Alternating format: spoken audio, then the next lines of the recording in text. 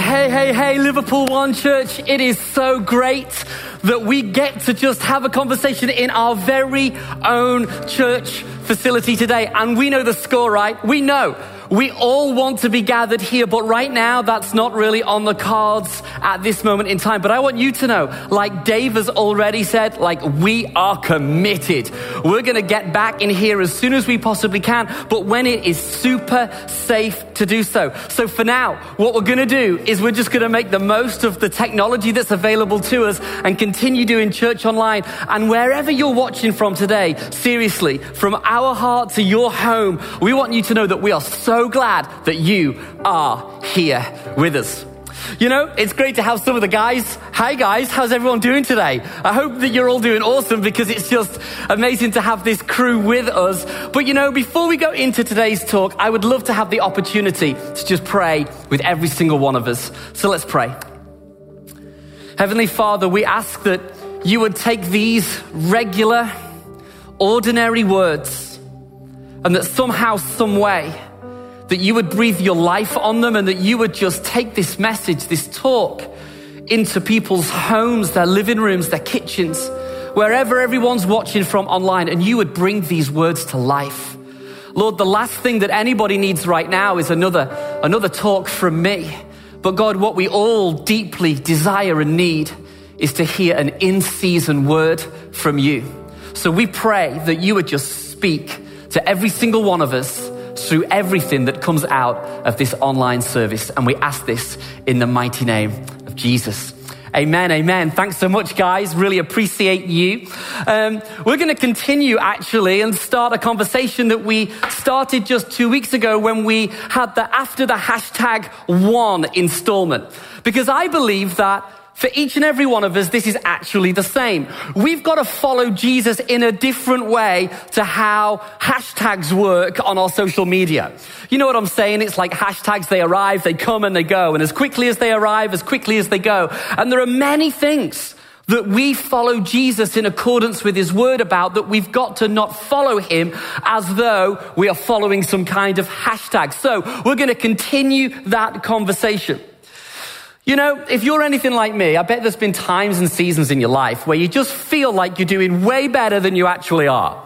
If I were to speak about being a parent, honestly, this is something that I experience almost daily. I mean, especially in this COVID season, big shout out to all of you incredible mums and incredible dads right now, especially those of you that are homeschooling. I mean, seriously, I hope that your algebra is way better than mine, because the truth is, this season has been complex. Especially when you think about how the kids are all at home and not many are in school. I mean, seriously, I've had to learn more about science, geography, history, maths, the lot than year 10 in high school. It's crazy, right?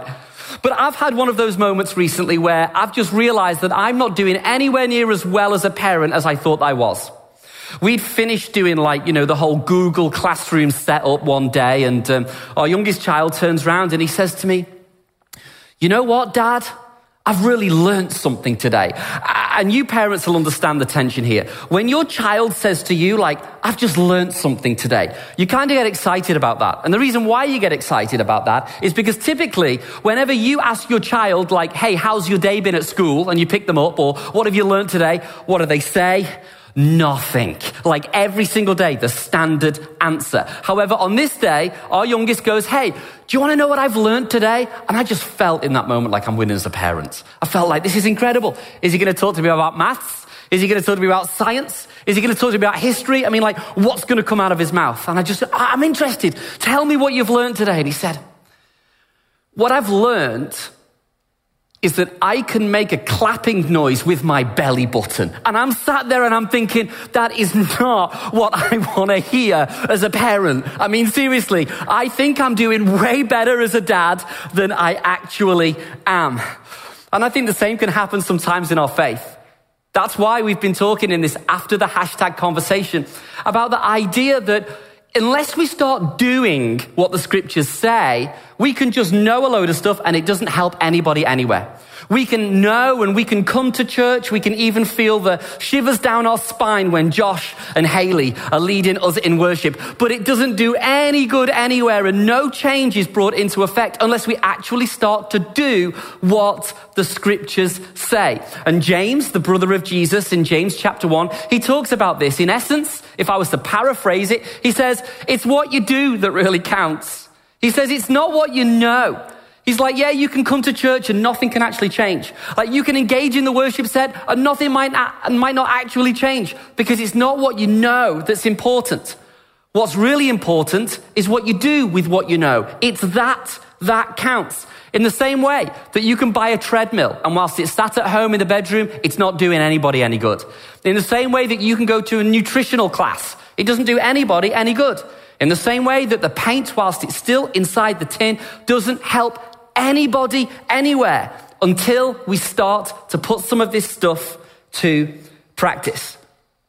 And in scripture, there are some things that if you follow Jesus, you've just got to do. I mean, it's kind of like if you don't follow Jesus, if you're not a Christian and you're maybe just checking things out online today and you're thinking, well, I don't really know why I'm here, I'm just trying to figure things out, then this doesn't necessarily apply to you. Although if you did apply it, I promise you, it will give you a way healthier and more balanced life. But for those of you who are followers of Jesus, this is compulsory. Like, this counts. What we're going to talk about doing today is not multiple choice. It's not optional. Like, we've got to live this out.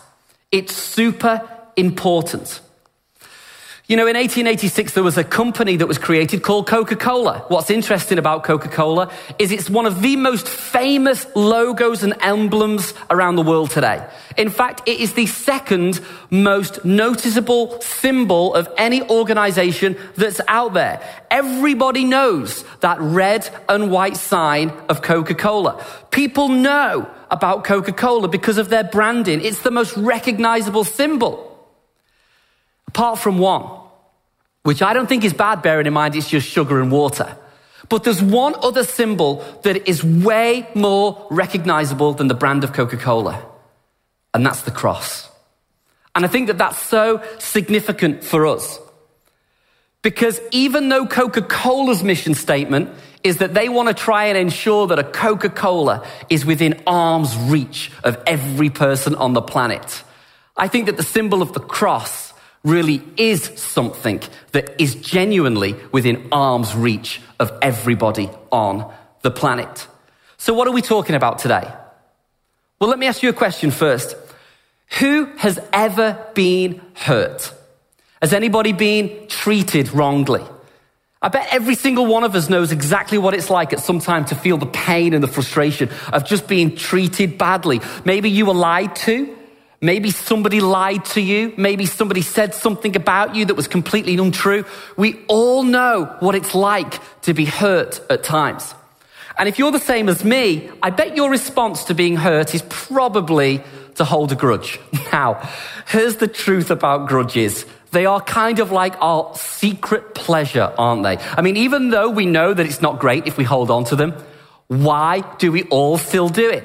I bet that there are things that have happened in your life that makes you hold a grudge. And what's crazy about grudges is they're our secret pleasure because we fantasize about our grudges.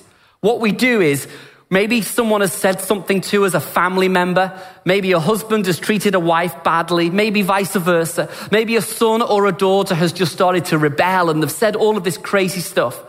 Or maybe you're the guy that's in work and now the contract's changed and your boss hasn't delivered on everything that he promised. And you feel like, man, they've just hurt me. Do you know what we do when we hold a grudge? We start to fantasize about what we're going to tell them when we see them walking down Church Street on a Saturday afternoon.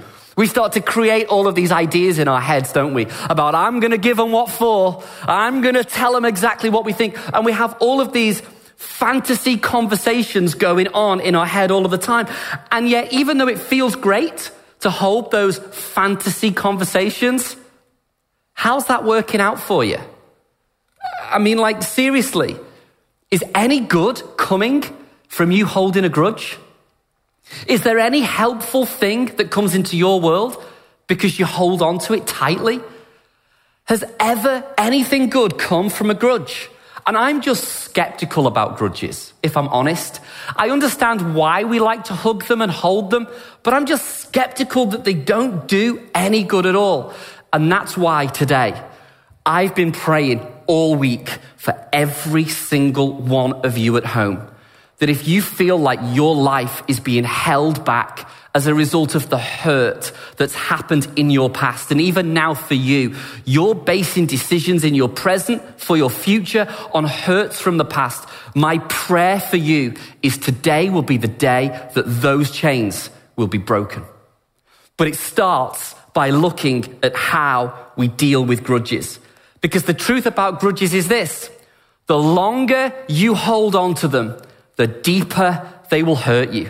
And it's the same for you as it is for me. But there is an antidote to dealing with grudges. And the antidote is something that not one of us wants to discuss or talk about. And in fact, I know how this works. The moment that I talk to you about it, the moment that every single one of you, whether you're on tech or not, the moment that you hear what I'm about to talk about, you're going to switch off and you're going to think, man, I've heard about this before. Like, I've heard about this 1,000 times. There's nothing you can teach me on this subject that's going to make me want to listen to you. But I promise you, it's one of those things that as we're about to find out, the Apostle Paul is like, you've got to get this right. Like, if you're not a follower of Jesus, this would benefit you immensely. But if you follow Christ, this is not something that you could know about and not do. This is something that you've got to do. That's why I want to talk to you about forgiveness and about how this is the alternative. This is the antidote to dealing with the grudges that we often all hold.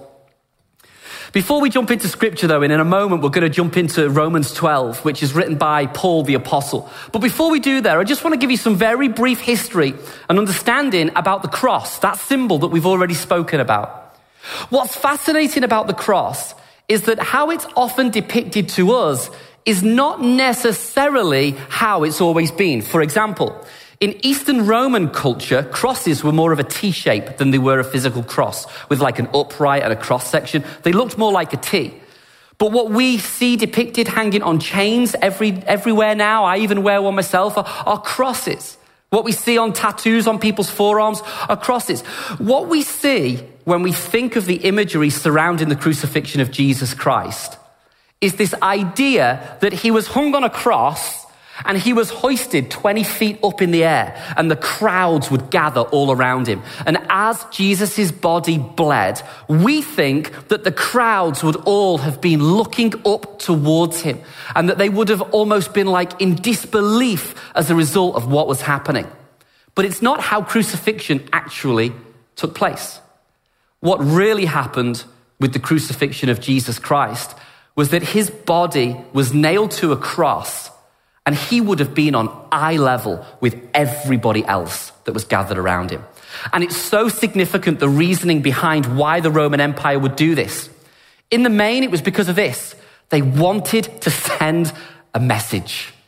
They wanted to instill fear within everybody that would gather around at eye level with whoever it was that was hanging on the cross. So think of it in the case of Jesus. What they wanted to happen was for the crowds to amass at his crucifixion, who would be eye to eye, face to face, nose to nose, to watch every droplet of blood fall from his body. What they wanted them to think at that time was, this is a message, and it's a message that will instill fear in you. This is a message, and it's about you towing the line. It's a message so that you will know that this will happen to you. This same thing that you see happening to Jesus will happen to you if you ever choose to not bow the knee and obey the Roman Empire. But I think there was another message that was happening on that day too. There was a way bigger, more significant message that was taking place that the Roman Empire had zero control over at all.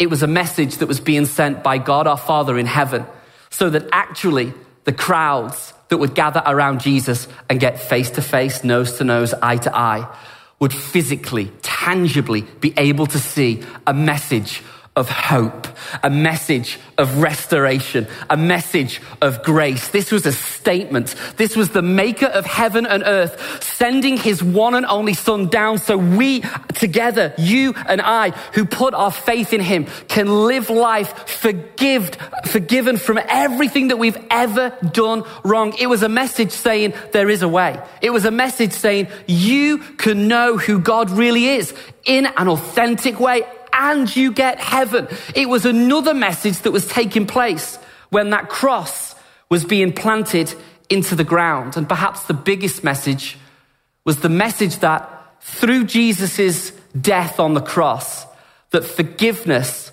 was now not only given to you, but it was now also to work through you. And that's the point that we want to make today. That forgiveness has not only been given by God to you. If you're a follower of Jesus, it's now our responsibility. It's up to you to make sure that that same forgiveness flows through you. Because you're not just a recipient of God's forgiveness. You are now a distributor too. But the idea of forgiving people, especially those that have hurt you, is frustrating because it leaves us trying to answer this question of, well, how do we even do this anyway? How does this actually work? Some of you know exactly what it's like to be living in the pain and the turmoil of a marriage that's not working out, or the stress and the tension of everything that's going on in the business, and having had a business partner that's just dealt with you really unfairly, or a set of cards have just been played in your world that you just think, this is wrong. This is unfair. This should not be happening to me. I can't believe this is happening, and there's no way that this should ever be happening to me. So what we struggle with the most is not the idea of forgiveness, it's the practicalities of, well, how does that work in our life anyway? I mean, even if we wanted to forgive someone that's done wrong to us, how do we do that anyway? Well, Paul tells us exactly what we need to do. So let's jump in. Romans 12, verse 17. This is Paul. It's super practical. This is exactly what you do when you find yourself holding grudges against people, places, organizations because of the wrong that has been done to you. He says this: do not repay anyone evil for evil. I just want us to pause there for a minute. Isn't it funny how the very first thing that Paul says is don't repay evil for evil? And it's kind of like he's acknowledging that what you've been through is wrong. Paul here is not trying to say that what you've been through is just something that you should just dismiss, pull your big boy pants on and just walk on through life as though it's never happened. Paul was saying, no, I get this. He was saying, I know that this is a big deal for you. Paul was acknowledging that some of the stuff that you've been through, some of the things that have happened to you, he's like, this is wrong. It should never have happened. This is evil. But he was saying the answer to dealing with the evil that's been dealt to you is not to respond with evil. He was like, you can do that, but it's not going to help you. There is another way. So then he goes on and he says, so be careful to do what is right in the eyes of everyone. If it's possible, as far as it depends on you. I love that. In other words, you can't control other people's response to what your actions are. He's saying, as far as it depends on you, live at peace with everyone. Peace. Notice that he doesn't say live in partnership. He says live at peace, and it's different. And I think that Paul here is adding weight to the fact that he knows that maybe some of the things that you've been through, some of the things that have happened to you, they're just wrong. It should never have happened. It's evil, it's bad, it's wrong. So he's kind of saying, just because you're going to move on from this, it doesn't mean that you have to go and reintegrate your entire life with someone that's really mistreated you. He's not saying you've got to become partners again. So for those of you who are thinking, man, I had a business partner once and he ran away with all of the money. I mean, he absolutely dealt me a bad set of cards. But even Paul's saying, yeah, you don't have to go back into partnership with him. That would be crazy. But what he is saying is if you follow Jesus, you have to try. As far as you're responsible, you have to try to live peaceably with them. Then he goes on, verse 19. He says, do not take revenge, my dear friends, but leave room for God's wrath. For it's written, it is mine to avenge, and I will repay, says the Lord. If we're going to be honest, this frustrates me. there are certain parts of scripture that just kind of, you wish weren't really in there, because it would be so much easier, we think, that if we could just take the law into our own hands. Like if we could just avenge the wrong that's been done to us, it might make us feel a little bit better about ourselves and the situation that we're trying to move on from. But Paul here is clearly saying, when it comes to vengeance, when it comes to avenging the wrong that's happened to you, like that's the responsibility of the Lord. So I have a question to every single one of you. Whose job is it to avenge you? Or maybe I can put it this way. When you choose to avenge yourself, whose job are you doing? Because according to Paul, he's like, that's God's job. So do you think you're God? I wouldn't even think I could do a better job. There are certain things, Paul was saying, that you've got to leave in the hands of God. And there are certain things that you're responsible for. So when it comes to living peaceably with people, that's down to you. When it comes to avenging and making right the wrong, the evil that's happened to you, that's all on God.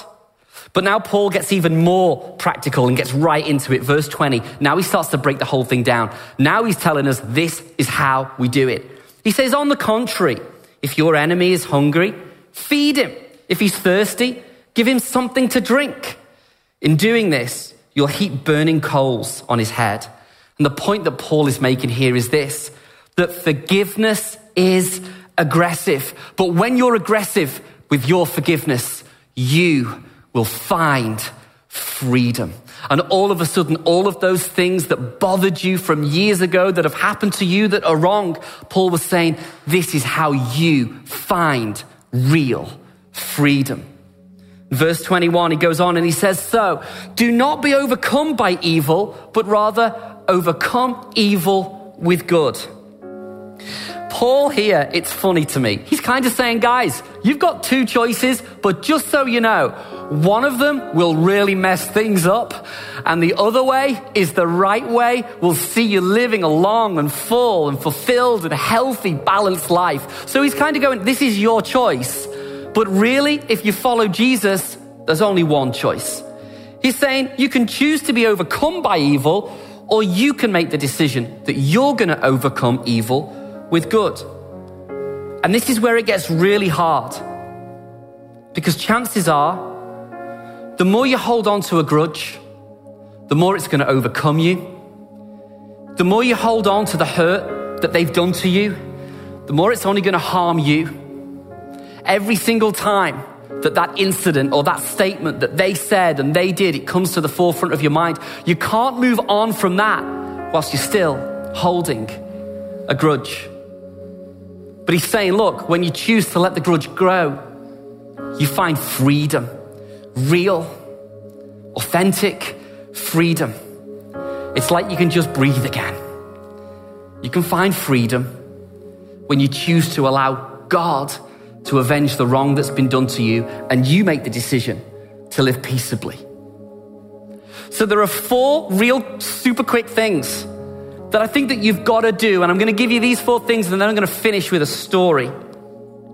But these 4 things are the 4 things that you've got to do if you want to move on and find freedom from the hurts of your past. Number 1, firstly, you've got to embrace God's forgiveness for you. It's the power of the cross. That message of the cross, Jesus hanging there with the crowds gathered around him, eye to eye, face to face, nose to nose, was so you and I today can live in freedom that comes as a result of the cross, because we have been forgiven and made right and made righteous and made holy by our Maker in heaven and earth, who desperately wants to know you. So you've got to start with just embracing God's forgiveness. But I get it. For some of you, the idea of moving on from a hurt or a pain or a criticism or a statement or a thing, it just feels too soon for you, right? It just feels like, man, this isn't a scar that's healed over. This is a oozing open wound right now. And you feel like you just can't move on from it. And I want to say for you right now, that's cool. It's okay. But you've got to start your own place of healing by trying to establish the fact that God has forgiven you. And you can stay there for as long as you want, and there's no pressure from me. But here's what I suspect. I think that what happens is this. When you decide to embrace God's forgiveness for you, when you realize how good and gracious God has been towards you, you'll start to understand the same thing that some of us will understand. And that's that forgiven people forgive people.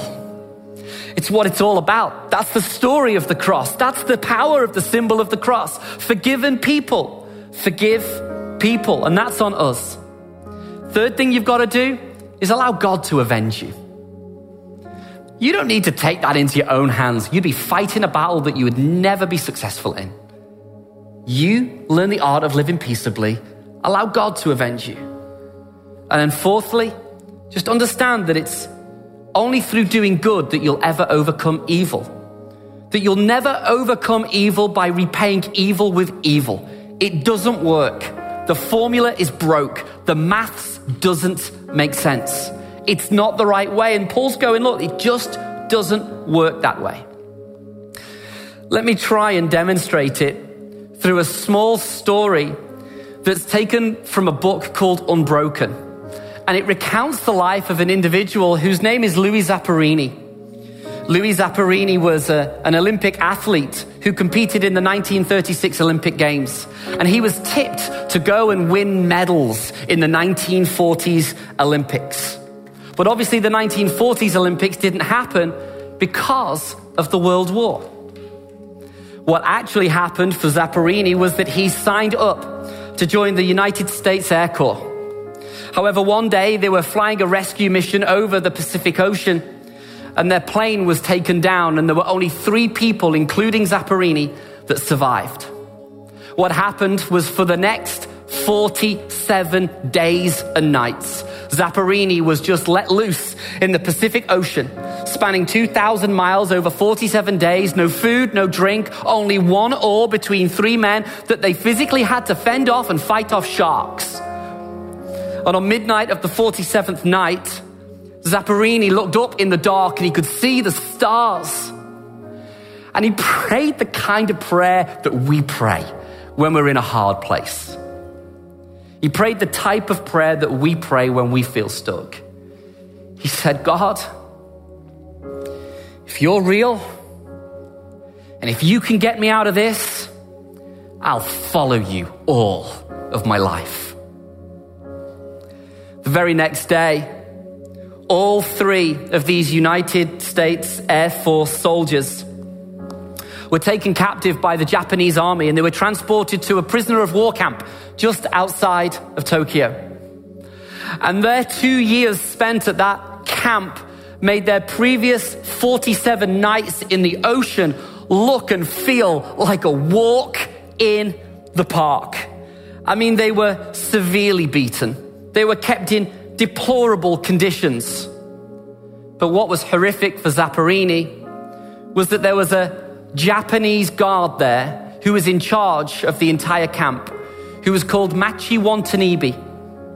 And Machi recognized who Zamperini was as an Olympic runner. What this meant for him was he had somebody now who he could direct all of his aggression and all of his frustration towards. So whereas previously there would have been hundreds of men in the camp that would have been on the receiving end of all of this anger, now it was solely directed towards Zamperini. One day, he commanded another prisoner to go up and stand next to Zamperini and continually punching him in the face again and again and again and again. Another day, Machi Watanabe lined Zamperini up against a wall and he struck him repeatedly with the buckle end of his belt until his head cracked open. Things got so bad for Zamperini, he started to plan and scheme of ways in which he could kill and take out Machi Watanabe. He was absolutely convinced that he wanted him dead. What was funny was the very next day, he went out into the courtyard of the prison, and there was an American plane flying by, and he sensed that maybe the end of the war was now nearing for there to be an American plane flying over the camp. And it was the end of the war. So Zapparini returns home to California, and he starts to try and kickstart his life again. He's married and he's got a wife, but even though the war may have ended, the war inside Zapparini still raged on fiercely. He couldn't understand why he was so angry all of the time. He was aggressive, he was frustrated. He was so caught up from the things that had happened to him in his past that he felt were just so unfair. They were wrong, they were evil. So he started to drink, became an alcoholic, almost lost his wife. And then check this. One day his wife says, "Hey Louis, there's a traveling preacher that's coming to town. Would you be willing to come and listen to what this man says?" And of course he said at that point what every guy says when his wife tries to drag him to church. He's like, "No, I'm not interested. I don't want to do that. That's not on my radar. I'm not interested." But how many wives know? You girls can be persistent, right? So she continued to ask, and eventually Zapparini breaks down and he's like, "Okay, we'll go." So he goes to night one of this crusade that was happening where there was an American preacher. And he spoke to Zapparini along with thousands of others in a giant auditorium about the symbol of the cross, about how it was this powerful statement. It was this message of love and God's peace and his plan to restore humanity into a real and life-giving relationship with him. And Zapparini listened to everything that he'd heard. And then at the end of the night, the preacher gave him an opportunity to pray a prayer and come to acknowledge Christ and his Lord and Savior. And Zapparini grabbed the hand of his wife and marched her straight out of the auditorium and said, "Don't ever invite me to go back to anything like that again." The next day, his wife, who is persistent, says, "Hey, Louis," maybe she kind of looked at him, in one of those ways that you wives have the knack of doing. And he was like, "Hey, will you come back and hear the preacher again?" And at first he was like, "No, I don't want to do it." But hey, night two comes and he's back in the auditorium listening to the evangelist speak. And right at the end of the night, he gives this altar call, they would call it back in the day, an invitation to respond, to become a Christian. And Zapparini grabs the hand of his wife, marches her out to the back of the auditorium, and just as they're going through the door, he stops in his tracks, and it's like he has this moment where he's reminded of the 47th night in the middle of the raft as he's looking up into the heavens and the stars, and he reminds himself of the prayer that he once prayed to God saying, "If you're real, and if you can get me out of this, then I will follow you for all of my days." And at that point, he gets down on his knees and he makes a decision to accept the symbolism of what the cross really means to him and accept God's forgiveness of everything that he's ever done wrong. And he chooses to become a follower of Christ. And it's an amazing story, and you would think that that's where the story ends, but it's not. Because Zapparini starts to read the scriptures. And it starts to talk about how you're supposed to forgive and love your enemy. And Zapparini's like, "Yeah, I can't do that." Up until 1952, when he returns to Japan, and he goes back to the very same prisoner of war camp, which was now a prisoner that contained all of the soldiers that had now been convicted of war crimes that used to run the prison when Zapparini was there. Everybody apart from Machi Watanabe. And he tells them that he forgives them for all of their crimes towards him. But then what's fascinating is that everybody thinks that Machi's dead and killed himself, but he hasn't. And Zapparini finds this out, and years later, in 1998, he writes this letter. "As a result of my prisoner of war experience, under your unwarranted, unreasonable punishment, my post-war life became a nightmare. It was not so much due to the pain and the suffering as it was to the tension and stress of humiliation that caused me to hate with a vengeance. Under your discipline, my rights, not only as a prisoner but also as a human being, were stripped from me. And it was a struggle to maintain enough dignity and hope to live until the war's end. The post-war nightmare caused my life to crumble. But thanks to a confrontation with God, through an evangelist called Billy Graham, I committed my life to Christ. Love replaced the hate that I had for you. And Christ even said, forgive your enemies and pray for them. As you probably already know, I returned to Japan in 1952 and was graciously allowed to address all the Japanese criminals at Sasagamo prison.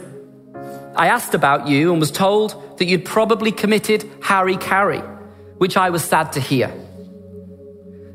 At that moment, like the others I forgave, now I forgive you.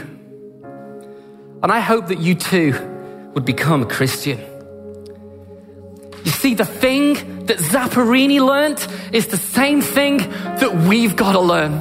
The one thing that we've got to know, and not just know in our head and in our mind and have as some kind of theology, but we've got to do. The one thing that we've got to implement, the one thing that we've got to walk out is an understanding that forgiven people forgive people. And I know that for some of you right now, that feels crazy. How can you forgive somebody that has treated you so badly? Well, that's what Jesus says. It's not your job to be responsible for what happens to them. It's just your job and responsibility to live peaceably with those that have done wrong to you. And as you do that, you allow the forgiveness of God that has been given to you to now work through you, because forgiven people forgive people. And as you forgive those that have hurt you, you find freedom.